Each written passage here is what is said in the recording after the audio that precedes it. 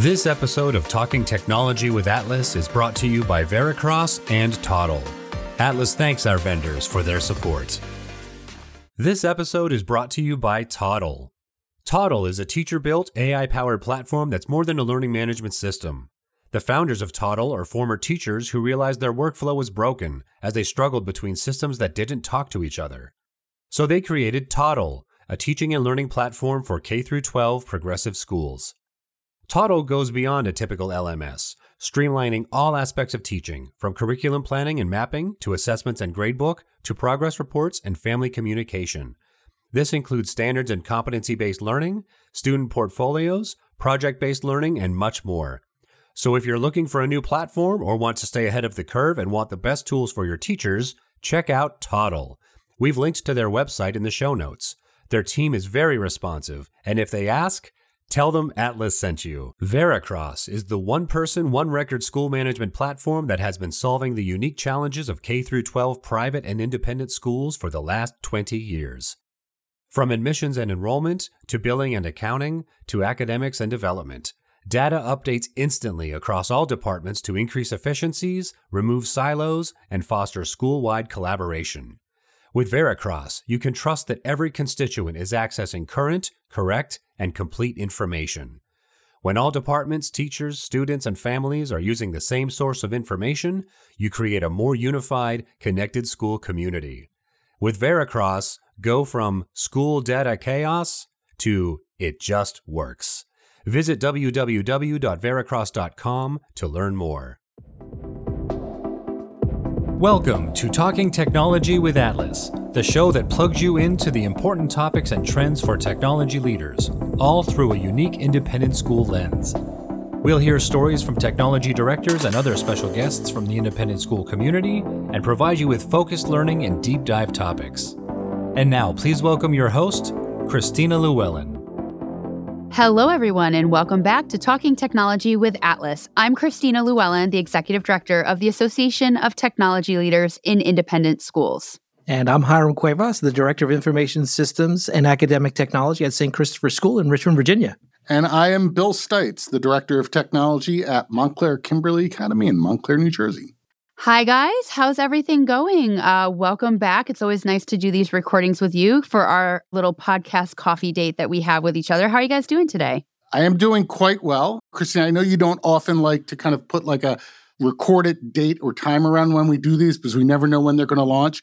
But I need to point it out because I said I would. You don't get to see Hiram the way we do, but Hiram is dressed up like Santa Claus for this, which is incredibly distracting. And I'm just going to apologize to the listeners right now because I'm going to have a hard time focusing, even though we've got a great guest with us today. Hiram is just going to be causing such a distraction. I don't know what I'm going to do with myself. Yeah, and it's not even like it's a full-on Santa with like a hat and like a nice white beard. It's literally Hiram in a Santa shirt. So you look like a mall Santa. I mean, you're not even a good Santa. You're like a knockoff Santa. Wow. I live on a throne of lies. You smell like beef and cheese. We probably have copyright situation going on here. You know what, y'all? Today we're welcoming our guest, Hudson Harper. He's going to be joining us in a few minutes, and I'm really excited. We cover topics, we cover people on this podcast, but one of the things that I have to start out with before we welcome him to the show is that Hudson is from the Seattle area, and I have a friend who told me years ago that everybody has a soul city, and I'm an East Coast girl. I grew up in New York. I live outside of DC. Why in the world would Seattle be my soul city? But it is. Every time I'm there, like my heart rate just goes a little slower. My blood pressure's lower, right? I don't know if it's that with my gluten allergy, I can eat cinnamon buns or something. Down at the Pike, they have gluten-free cinnamon buns that I absolutely love. But that city just speaks to me. So before we kick off the official reason we are gathered today, I want to know, Hiram and Bill, what's your soul city? Where do you love to visit? I tell you, you mentioned Seattle, and I would say Seattle's my soul city as well. We're besties. Yes, we're buds. Mainly because my wife and I, we honeymooned out west, and we launched our journey through Seattle. And we love Seattle, absolutely love Seattle. Went up the Washington coast and did the Dungeness Crab, and the Pike Street Marketplace, Yeah.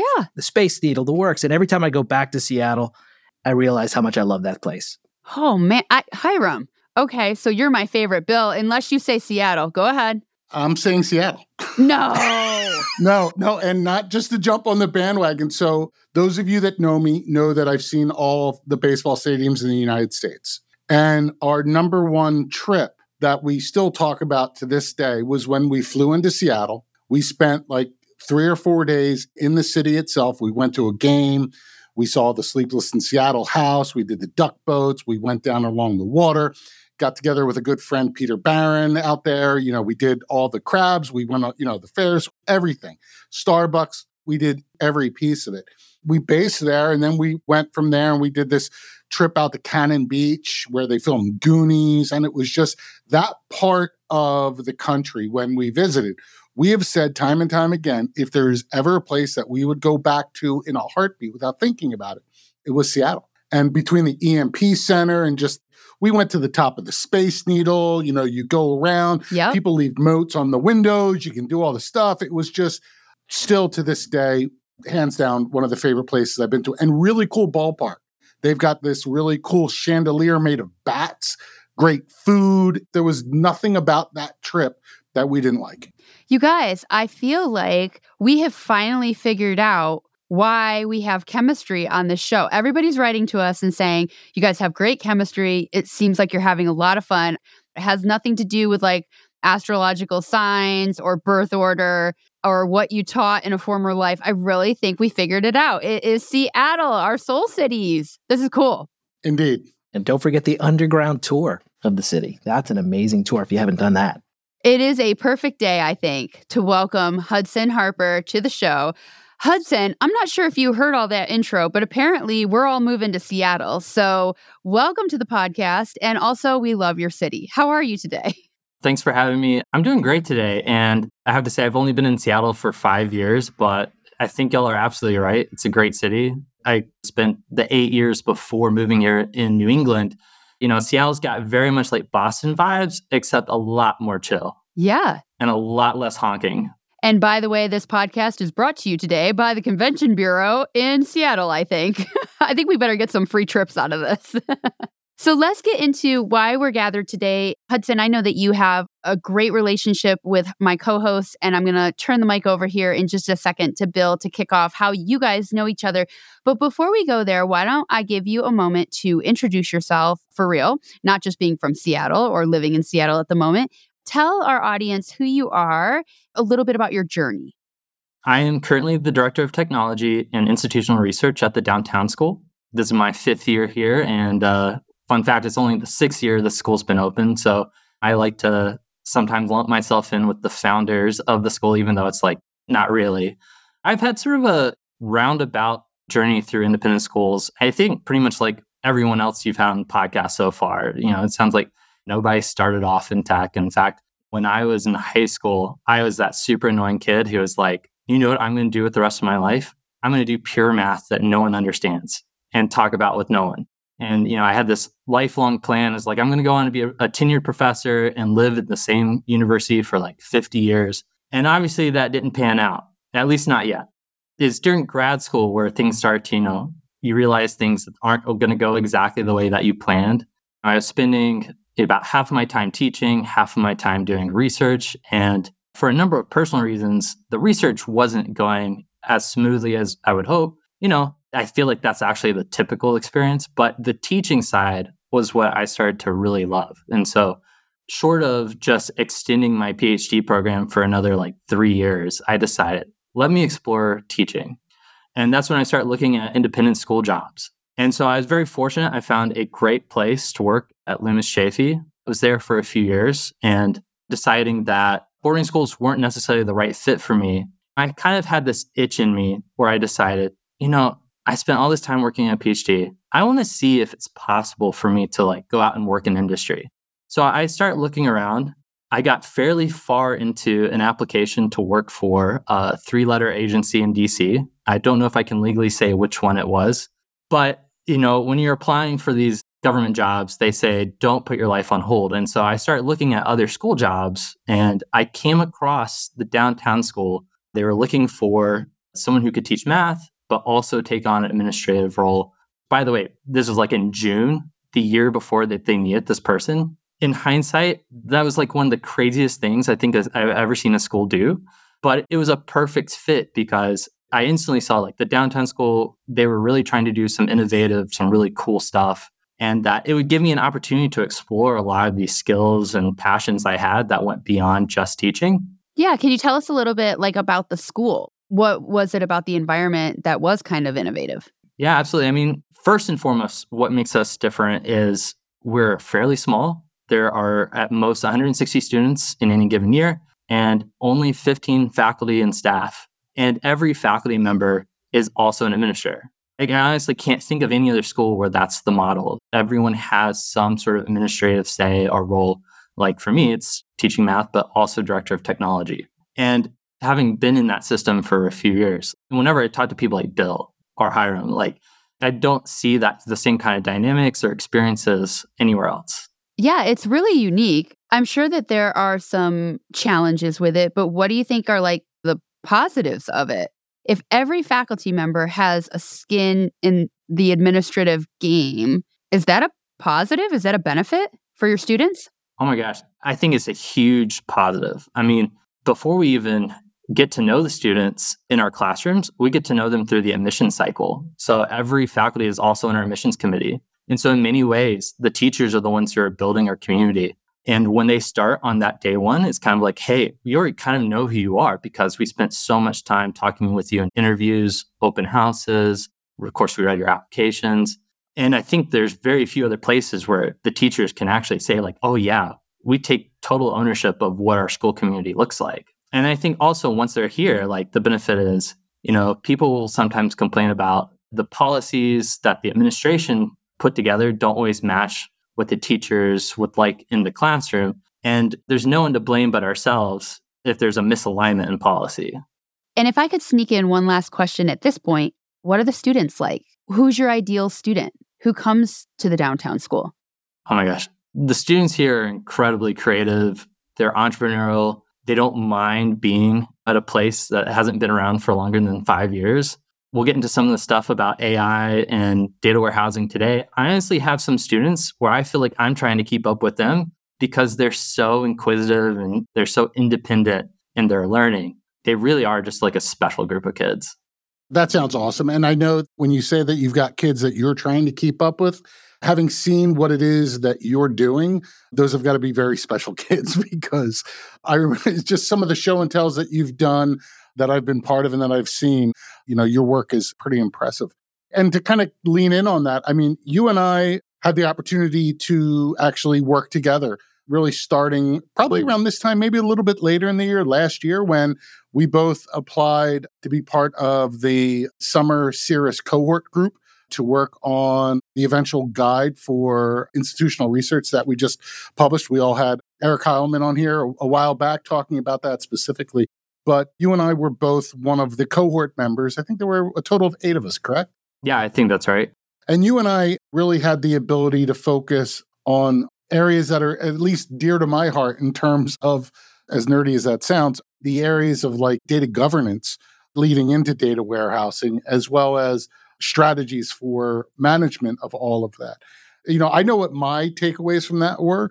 I'd be really curious as to what your takeaways were from not only the work that you and I did, but the work that we did as a cohort and what you found from all of that. My first takeaway was, one, it's great to talk with you, Bill. Pretty much any of our meetings, I was just always looking forward to. And along those lines, just like the number of amazing people who are working in this area. I never really thought of the work that I was doing necessarily as purely institutional research. As we were starting up our school, we really want to make sure that we were doing things the right way and knowing if our new policies, if our new programs were being effective. We were just immersed in data and trying to incorporate that into our decision making. So I never even thought about it being as institutional research. And, it wasn't until like literally a couple of months before I applied to do the CIRRUS Summer Fellowship that I even heard about Eric and CIRRUS. And so like just getting to know other people who are doing the same type of work as I was just like a huge takeaway for me. And also seeing like where different schools are at. I think there's a huge spectrum of where schools are in this journey. Even if they've started, like there's still just a huge variety in what schools have been able to do so far. So one thing I think is interesting that we talked about, with regard to the Cirrus work, but is interesting given your school. And I'm curious as to how this works, given what you said, that every faculty member is also an administrator. So one of the things that we've talked about is the idea of having like a data committee, people that work within the school to kind of like oversee all of those aspects of that. Now, I'm going to ask you to expound on what those different roles and those different aspects are, but how, given your school, I mean, I can think about the way it is at my school, at Hiram School, in terms of just our overall size, it's much larger, but in a school like yours, how does that look at the downtown school in terms of topics or discussions around data? Yeah, I mean, in fact, one of our earlier problems organizationally was we did literally everything by committee. We were sort of like a de facto data governance committee. And we've tried to pare down and make that more structured over the last several years. But I think for me, like one of the big benefits of having the entire administration as your de facto data governance committee is that it's really easy to hear about what data is important or what questions do we need to answer. I think that's something that a lot of schools really struggle with, is identifying what are the questions that you need to explore. What are your institutional research projects going to be? I've always had the benefit of, hey, I get to listen in on these conversations. I get to work on this initiative. And it just sort of naturally flows together into like, okay, this is what we should be working on. So Hudson, I'm so glad that you're here with us today. I know we've had a couple of exchanges and we've never really fully been able to catch up in the capacity that I had hoped. And then when I heard that you were working with Bill, I was like, this is going to be a great show because anything Bill touches usually turns to gold. Now, I do want to touch base on what you just mentioned earlier, which was that continuum, because I know Bill and I are at big schools, 1,000+ students. And I do find it fascinating that it sounds like your school is intentionally creating the language needed for your data warehouse before you're actually even collecting it, most likely. And so what I'm curious about is, how do you maintain that level of governance that is required for really sound data research to take place? That's such a good question. What you mentioned is a lot of intentionality and also a lot of very clear documentation, of our conversations, of our different data sources. There's so much that we could do. It would be counterproductive and maybe sometimes feel like we're drinking out of a fire hose, if we weren't just like focusing in on what are those key things that matter to us.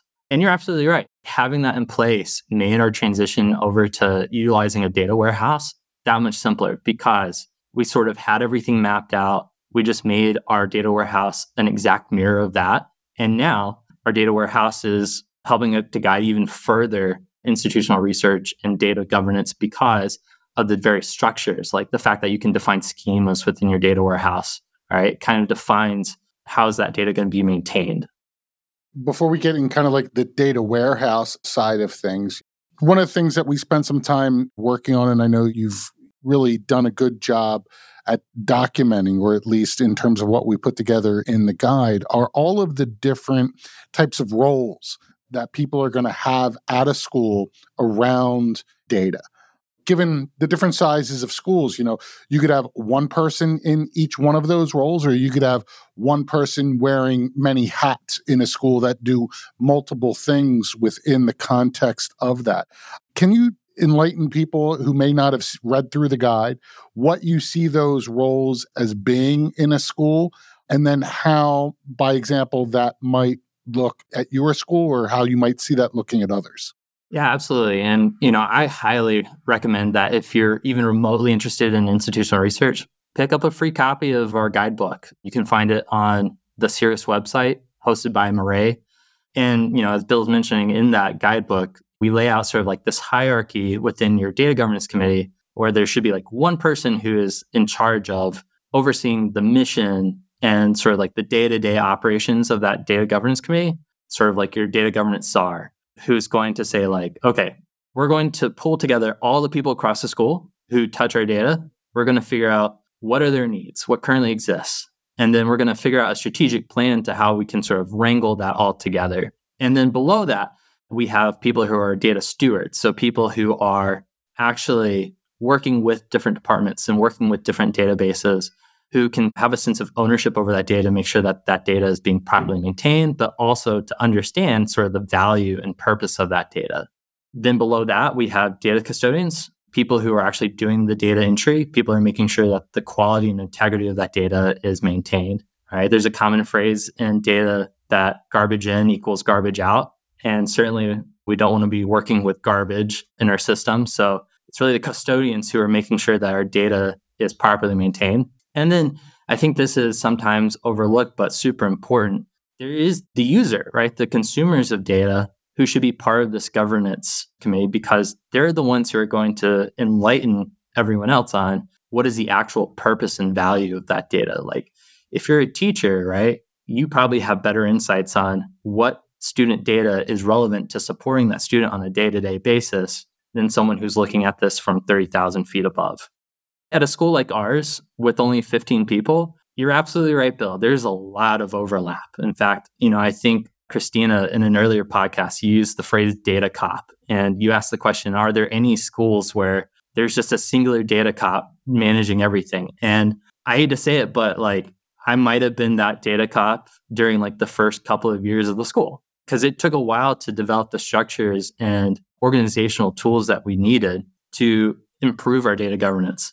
And now today, thankfully, I think there's a number of us who are wearing multiple hats within that data governance committee. So it's inevitable that I end up touching almost every aspect of our data except for sensitive or private information for individual students, right? But I'm seeing sort of what are our data governance goals? What are our different systems? How does that data get maintained, cleaned, properly handled?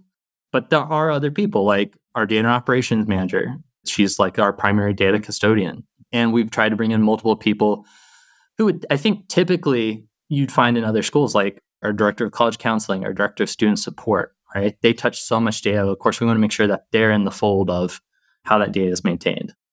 So Hudson, it reminds me of two other areas of campus when you were talking about the data cops. In admissions, you often hear that everybody is a member of the admissions department, and you also hear that everyone is a member of the advancement department in terms of fundraising. I do like the fact that you're suggesting that everybody is responsible for the data and everybody needs to have some sort of responsibility to the integrity of the data.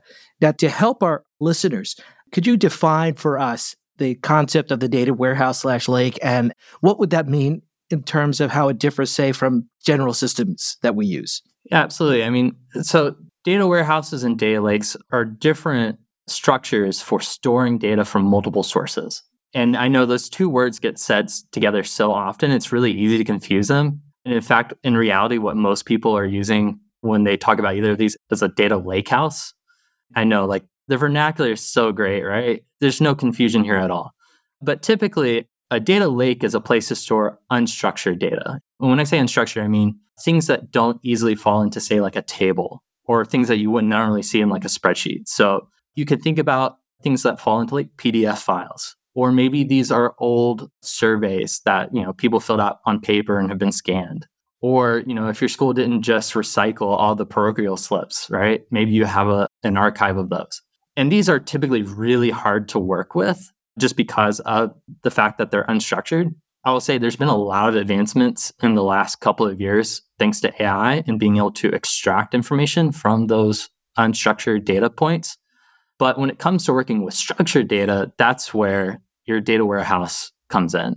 Right? So it's the idea of we have all these underlying tables of data from either your SIS, your LMS, whether it's from Google Forms that you use for surveys, right? All those tables of data can be stored within your data warehouse. And the point of that is to easily be able to connect those different data points. It's really hard to say okay, we give out a student well-being survey every quarter at the downtown school. And we ask questions like, hey, how much sleep are you getting on average per night? And we want to relate that back to, say, how they're doing on their average day-to-day assignments in Canvas. Well, how do you get those two data points to talk to each other? How do you relate those to each other? And the data warehouse is the place where that can happen. It's interesting because, Hiram and I have often had conversations with other schools where they're like, okay, what's the one database that we can use that's going to do all of these things? And we've often said that the idea of the single database is the complete and total myth. And I think what you're talking about is really a great example of that, whether it's a structured warehouse or it's the lake, or I love the lake house. I think that's brilliant. But this idea of, we've got all of these different data sources. I mean, one of the things I think people on the podcast probably know, I know everyone on this call knows, is I love a good data map. I love, laying those things out and putting them together. So when you see all of those things, how do you get all of those pieces to talk? And I think what you're describing, that structure that you have from that visual down to getting that at those pieces can really be helpful. I also think that when you start talking about the ways in which schools move from system to system, there's the need to hold on to legacy information or information that you might need when you're going from system A to system B. How much of that do you bring over? How much of that do you hold on to? So I think when you start thinking about it from a long-term governance standpoint outside of data governance, but good school governance, having a good warehouse where you've got all of this information in both of those forms, I think plays out very, very well. Hudson, one of the things that I want to kind of pivot to is something that you said, and something that I've seen in that when we got together this summer, you kind of demoed lightly for us, and I know you've talked more about it and have been doing more work on that, is where do you see AI coming into the work that we're doing when we're trying to make sense of all of this data? And how can it really help? And I think when I ask that question, I want to preface it by saying my background, early childhood ed, third grade teacher, thought I was going to be an art teacher. And in my family, we always say, explain it to me like I'm a third grader, not meaning talk down to me, but just simplify it to a point where I can understand it. If I'm that third grader, I'm going to know exactly how AI is going to help me solve these types of problems. All right. So when you told me to prepare for this, in the notes it says, don't be afraid to give hot takes, basically, right? I have some serious hot takes when it comes to the use of AI for this sort of stuff. And we're here for it. So you've come to the right place. Bring it on. That's great. Let me start with what I think are the best and most benign uses of AI that we can start using today. So, Bill, you mentioned that there's a lot of technical work that has to happen to get these systems to talk to each other. Unfortunately, because a lot of these vendors and companies like to think that they are the one database solution for all of our needs, they haven't necessarily invested in all of the tools that you need to make them talk to each other. I think there's been a lot of really great work done recently to try to push for universal standards between these systems, but they're currently not there. And so one thing that AI can help with is on the technical side, it can be your sort of co-pilot to help you develop the technical pieces between these systems. Say if you're trying to write your own code to utilize an API to connect two different systems. So like one of the things that I've been doing a lot over the last year and a half is writing my own Python repositories to help connect things like Blackbaud or Veracross to your data warehouse. And, I would like to say I can take 100% ownership of that code, and ultimately I do, but AI certainly helped me write those connections. And the reason I think those are pretty benign is the AI at that point isn't helping to do any of the analysis. It's not helping to pulling the data together directly. It's helping me do that job. Because one of the things that I think is super important, and again, going back to an earlier podcast, Christina, like you said that last year, everyone was talking about cybersecurity. That was the hot topic. And this year, AI is the hot topic.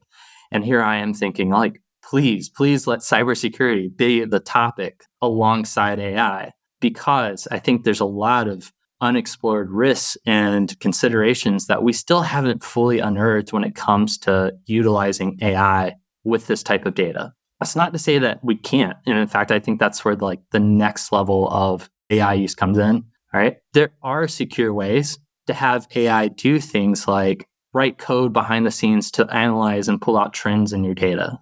I remember we were all sitting around the table at Cirrus, and I was like, hey, are y'all curious about this AI agent that allows you to put in a CSV file and then it will start running and thinking about code and will give you the results, create charts, run statistical tests. And I think that is a glimpse at what is going to eventually be possible.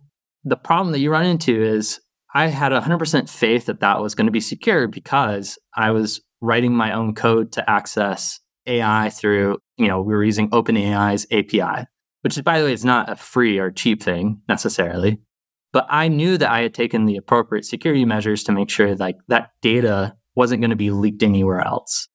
I think that's one of the biggest things that I know we are struggling with here at MKA. I know that it's one of the things that comes up often in some of the workshops and sessions that Atlas has run in terms of taking actual school data and putting it into AI and having it analyze that and understanding what the exposure is there.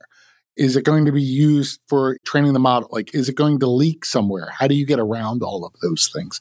And I think having seen what you did during that session that you were talking about, the other piece of that is, one of the roads I went down myself, a long road I went down, was trying to figure out how to make an API work to do exactly what you're saying, knowing no code whatsoever, but having at least a systems understanding in my head. But then I think about the other people that were around that table with us. I think about the other people that are at all of our schools. And maybe around that table, there may have been me, you, and maybe two others that may have gotten the code aspect to some level of what you were showing, whereas the others don't have that. So where do you see that shift happening between the work that you're doing and you're spending to write this code to get it to what I'll go back to is that third grade level where people in the development office that aren't coding, the people in the admissions office that aren't coding, the people in the academic office aren't writing the code to do all this, but they need the information to know that it's secure once it goes in, but once it goes in, how to get those insights out of it. Where do you see that happening and how? I think we're already seeing that sort of happen with as much out there about using ChatGPT or using Claude or any of these other large AI platforms for your work. People have already started using those to do things like data analysis. You do have to pay for OpenAI's premium version of ChatGPT, but honestly, the data analysis plugin is pretty good. And as long as you have completely opted out of letting OpenAI use your prompts for training purposes, I feel like it's reasonably safe compared to, if you just say plug student data into the free version of ChatGPT. Please don't do that, anyone listening. Can we pause there for a second for people who aren't quite as familiar with this and don't have the background that you guys have? What you're saying is if someone wanted to use their students' data or their school's data and have AI help analyze it, you're saying that as long as you're opting out of please don't train the black box of AI, at this point you feel like it's relatively safe and that's how people should be using it. I think a lot of people are still scared. I mean, I just want to stop down on that point because I think as I talk to audiences, the big concern is, but if I put my data in, where does it go? The black box question is still a big question. So can you just say that again to reassure me that that's indeed what you're recommending? And I'd like to add, because you're talking about the API as well. And so I've also heard from others say that if you're using the API, that it is not used, that data is not used for learning purposes of the black box of AI. And I'm curious about that switch that you're referring to about, do not use my data, because then I also hear that Claude AI is a much better approach for some of these issues that we're talking about. All right. And thank you for pausing me, because I definitely don't want to go out on the record and saying, yes, please start throwing all of your student data into OpenAI.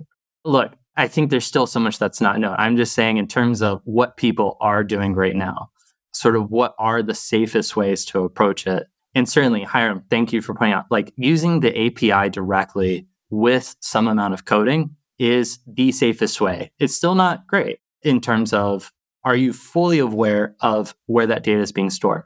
So for instance, that data is still being stored on OpenAI's servers for 30 days, unless you happen to have a very special agreement where they have a 0-day retention policy for whatever you feed that API. But it's still something to consider. Like, you're putting student data onto someone else's system that, while they maintain that they're FERPA, COPPA compliant, have you really entered into an agreement with them to guarantee that it is being securely handled? So where's the line for you, Hudson? Like, as you're thinking about this and you're a little bit more advanced, you feel a little bit more comfortable with your ability to code and have these protections in place. But where's the gut check? Like, what's too much for you? Where do you go, oh, no, I'm not doing that? I'll start by saying I am enthusiastic about where AI is going. I don't want this to come across as a bunch of FUD, a bunch of fear, uncertainty, and doubt for the listeners. But for me, I don't know if I'm necessarily comfortable to put student data into one of these big AI platforms.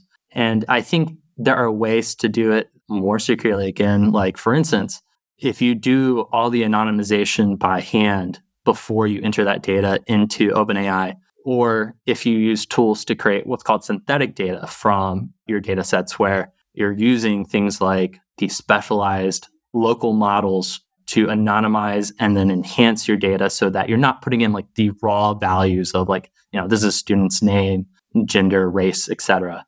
Those are better ways to use things like ChatGPT to analyze your data sets. But for me, I think where I get especially nervous is with the rush of all these different AI tools and companies emerging, saying that we can solve all your problems through your data by just plugging into our AI magic boxes. And it's been very fascinating to me to see what's emerged.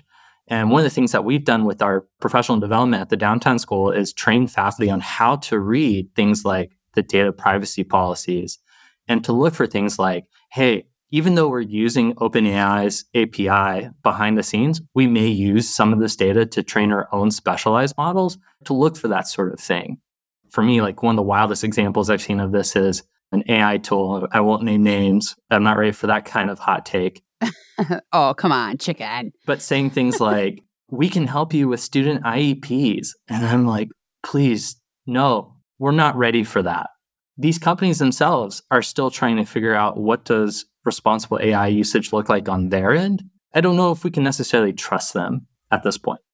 All right. It sounds like we found your line, and it's IEP. So that's good to know. When you're looking at the work that you've done, because you definitely have your brain wrapped around this, I think more than many, is there a particular project or a particular journey that you took in terms of data analysis that you're particularly proud of? Whether you leveraged AI or not, as you talk about creating these systems and creating the governance for it, what has been a really successful case study that you would share if a colleague called you right now and said, hey, I don't know where to start, tell me something cool you've done? What would you say is kind of your favorite data journey? Oh, it's such a good question. And I would like to say that there are so many things I could go down. But for me, my favorite projects are those that not only help us institutionally, but really help out the individual teachers. And so one of the things that we've been doing since the beginning of the school is think about the ways that we keep track of our feedback and comments that we give to students. A lot of schools do narrative comments for their students at each quarter, but I think it's something that we've done particularly well and have found ways to meaningfully communicate real actionable feedback to individual students. And that's a lot of data that gets pulled together over the years. And the way that we have been able to maintain and keep track of that, and then more recently, something I've been super excited about is to take that data and then warehouse it in a way that all of our teachers can go back and access. It's just this treasure trove of the lived experience of, or at least the curricular experience of students at the Downtown School. And one of my favorite personal projects around this was I was super excited and honored to be picked to be one of our graduation speakers last year. I was like, this is a great opportunity to expose both the highlights and I don't want to say lowlights, but some of the more interesting failures from our students by pulling all this data together about them. And just some quick figures, we were able to pull 70,000 different unique comments given to students over the course of 4 years. Well, I think it's interesting that you're bringing up that you have institutional researched your way into a commencement speech. Is that what you're saying? I think that's kind of a unique use of data. I bet not many people thought to do that. Yeah. And I was like, I know this is playing into so many stereotypes about me as the math and tech person, but I was just like, it was too good to resist. You're in a safe space here, so you can share those little secrets because I'm sure that was cool. I'm sure the outcome was really neat to actually pull on data that is existing and real and to use that as you kind of summarize the journey of school. That's really cool. I like it.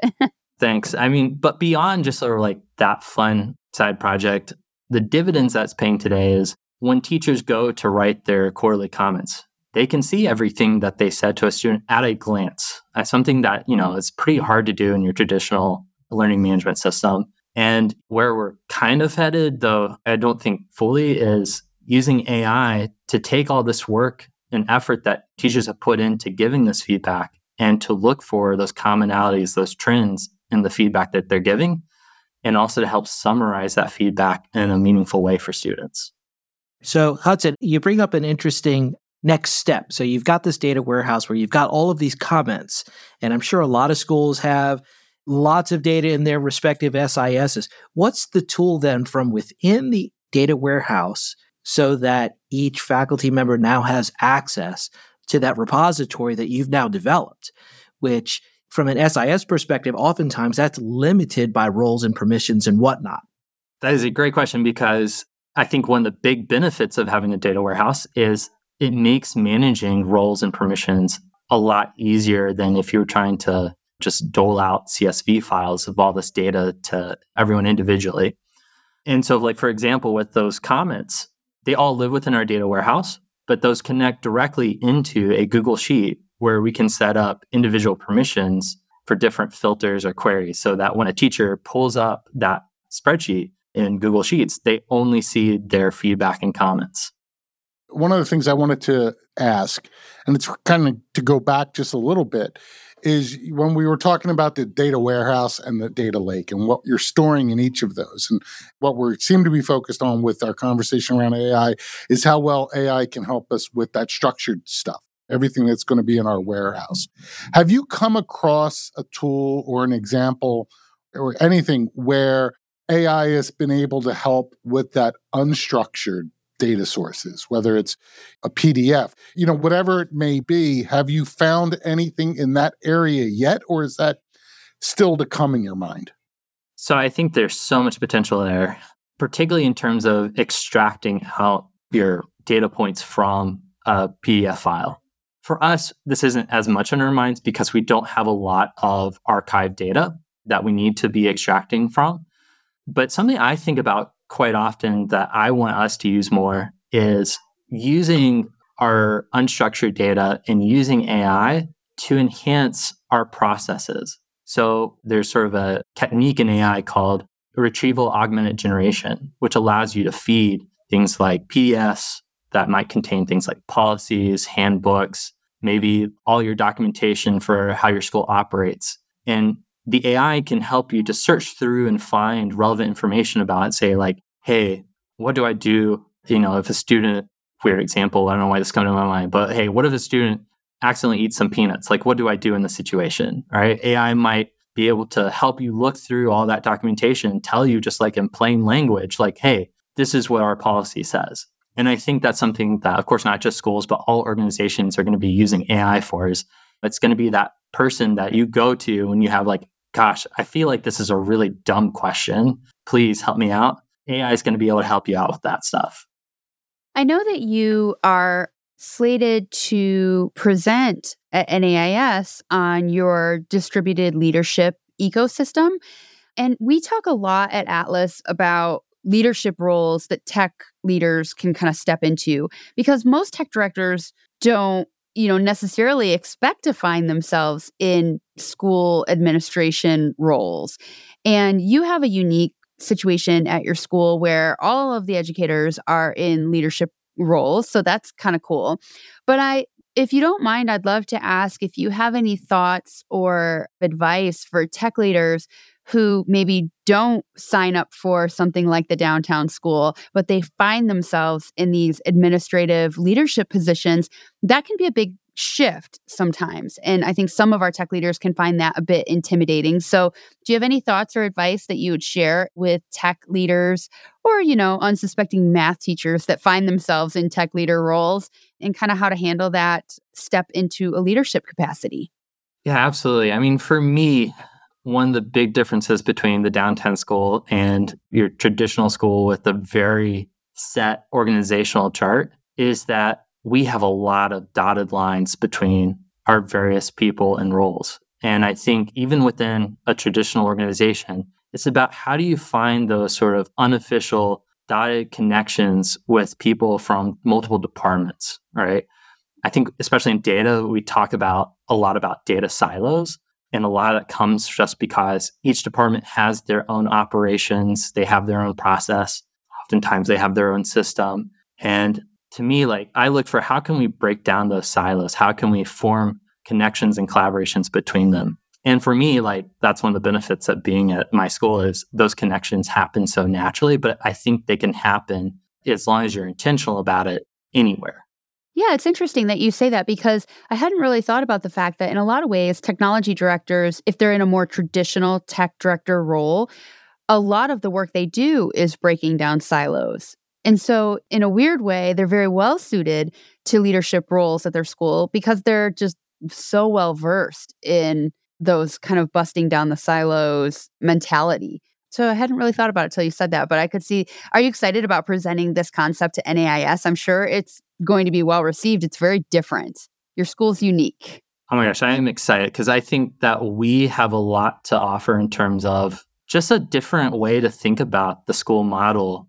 We're going through such a transitionary time in independent schools that I think as schools need to adapt to these new circumstances, they just need to broaden their toolkits, broaden the different ways to think about organizing, and not necessarily even the whole school, but our goal at this presentation is to show you within your department, maybe how can you implement some of these ideas to be a little bit more nimble, to be a little bit more, prepared for the future. So Hudson, one of the questions that I think we want to get to with all this, AI seems to be this conversation of what's coming in the future. What do you see as the next thing on the horizon for us when we start talking about these things? What should we kind of be paying attention to or looking for? I think for us, it's about continuing to learn how to adapt and to evaluate these AI tools. We have a particularly eager faculty here at the downtown school who are already thinking about all these different use cases. And I think honestly, if you sort of start buying into the idea that AI is going to be a thing and that we need to learn it, I think there's so much content out there about different use cases for things like pedagogy that it's not hard to find. I think what, again, we need to focus on is how do we use it responsibly and how do we keep on top of all the downwind implications of AI on things like security. How do we keep track of its impact on our students' well-being? That's what I want to focus on. Beyond that, there's some exciting things happening sort of in the Cirrus community that I want to make sure people are aware of. I don't think this has been officially announced. So sorry, Eric, if I'm jumping the gun here. Eric Commons, the director of Cirrus. But we are going to be doing a professional learning group next semester in the spring dedicated to AI applications for data analysis. That's incredible. We're going to definitely break that news on this podcast. That's awesome. That's fabulous. I bet there are going to be a lot of people interested in that one. Yeah, I'm super excited. And I promise it won't be me just saying don't use AI because of security risks, right? I promise to give you some actually useful tools and use cases for it.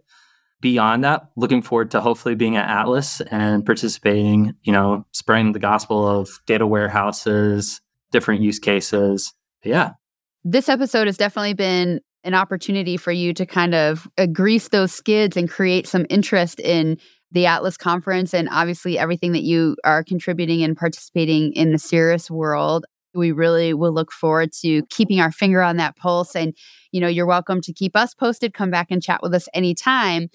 As we sort of begin to wrap up this episode, which has been so incredible, I give you a lot of credit for kind of being on the leading edge of these conversations because there's not a lot to draw on. I mean, this is very new territory. So I give you so much credit for being brave and kind of venturing out into this space. I know that your school is just perfectly suited for it. So this was really wonderful conversation. But before I let you go, I started this podcast today by asking my co-hosts about their soul city, and we learned something new about each other. Can you tell us what your soul city is? Where do you love to visit? Do you have a favorite city that speaks to your heart? Oh my gosh, the irony that you all said Seattle, and here I am going to say it's actually Boston for me. Boston's a good city. Yeah, Boston's my number 2. Yeah, I mean, I grew up in the South, but I think some part of me transitioned over to being a masshole when I was up in Boston. Give me a good old lobster roll, parking myself in Harvard Square. Like, I love it. Okay, we're gonna go with it. I mean, we can't all be Seattle, and you're there every day. I think that if you had said Seattle, I would have called you a liar. So I'm gonna go with Boston, and I'm just saying that from this conversation, I don't see very much masshole in you. But if you want to claim that, we'll go ahead and let you claim. I'm not behind the wheel right now, so. Oh, okay, got it. All right, so we're not driving together ever. No. Mental note noted. Got it. Well, you got the New Yorker and the Bostonian. Look out. I know. You can bring Philly into the mix. Let's go. Woo. We're quite a tri-state area. Hudson, thank you so much for being on Talking Technology with Atlas. This was a wonderful podcast episode, and we really look forward to following your work. I have no doubt it's going to be pretty exciting stuff. Yeah, absolutely. Thanks for having me. It's been a blast. Thank you so much. To put in a big plug for Hudson's website, I know he does a very nice job at documenting and sharing out everything that he's working on. So I just want to thank him for that. And again, put in a plug for his harpertech.io website, which we'll be sure to put in the show notes. Thanks, Bill. Thank you, everyone, for joining us. This is another episode of Talking Technology with Atlas. We'll see you next time. Have a great day. This has been Talking Technology with Atlas, produced by the Association of Technology Leaders in Independent Schools. For more information about Atlas and Atlas membership, please visit theatlas.org. If you enjoyed this discussion, please subscribe, leave a review, and share this podcast with your colleagues in the independent school community. Thank you for listening.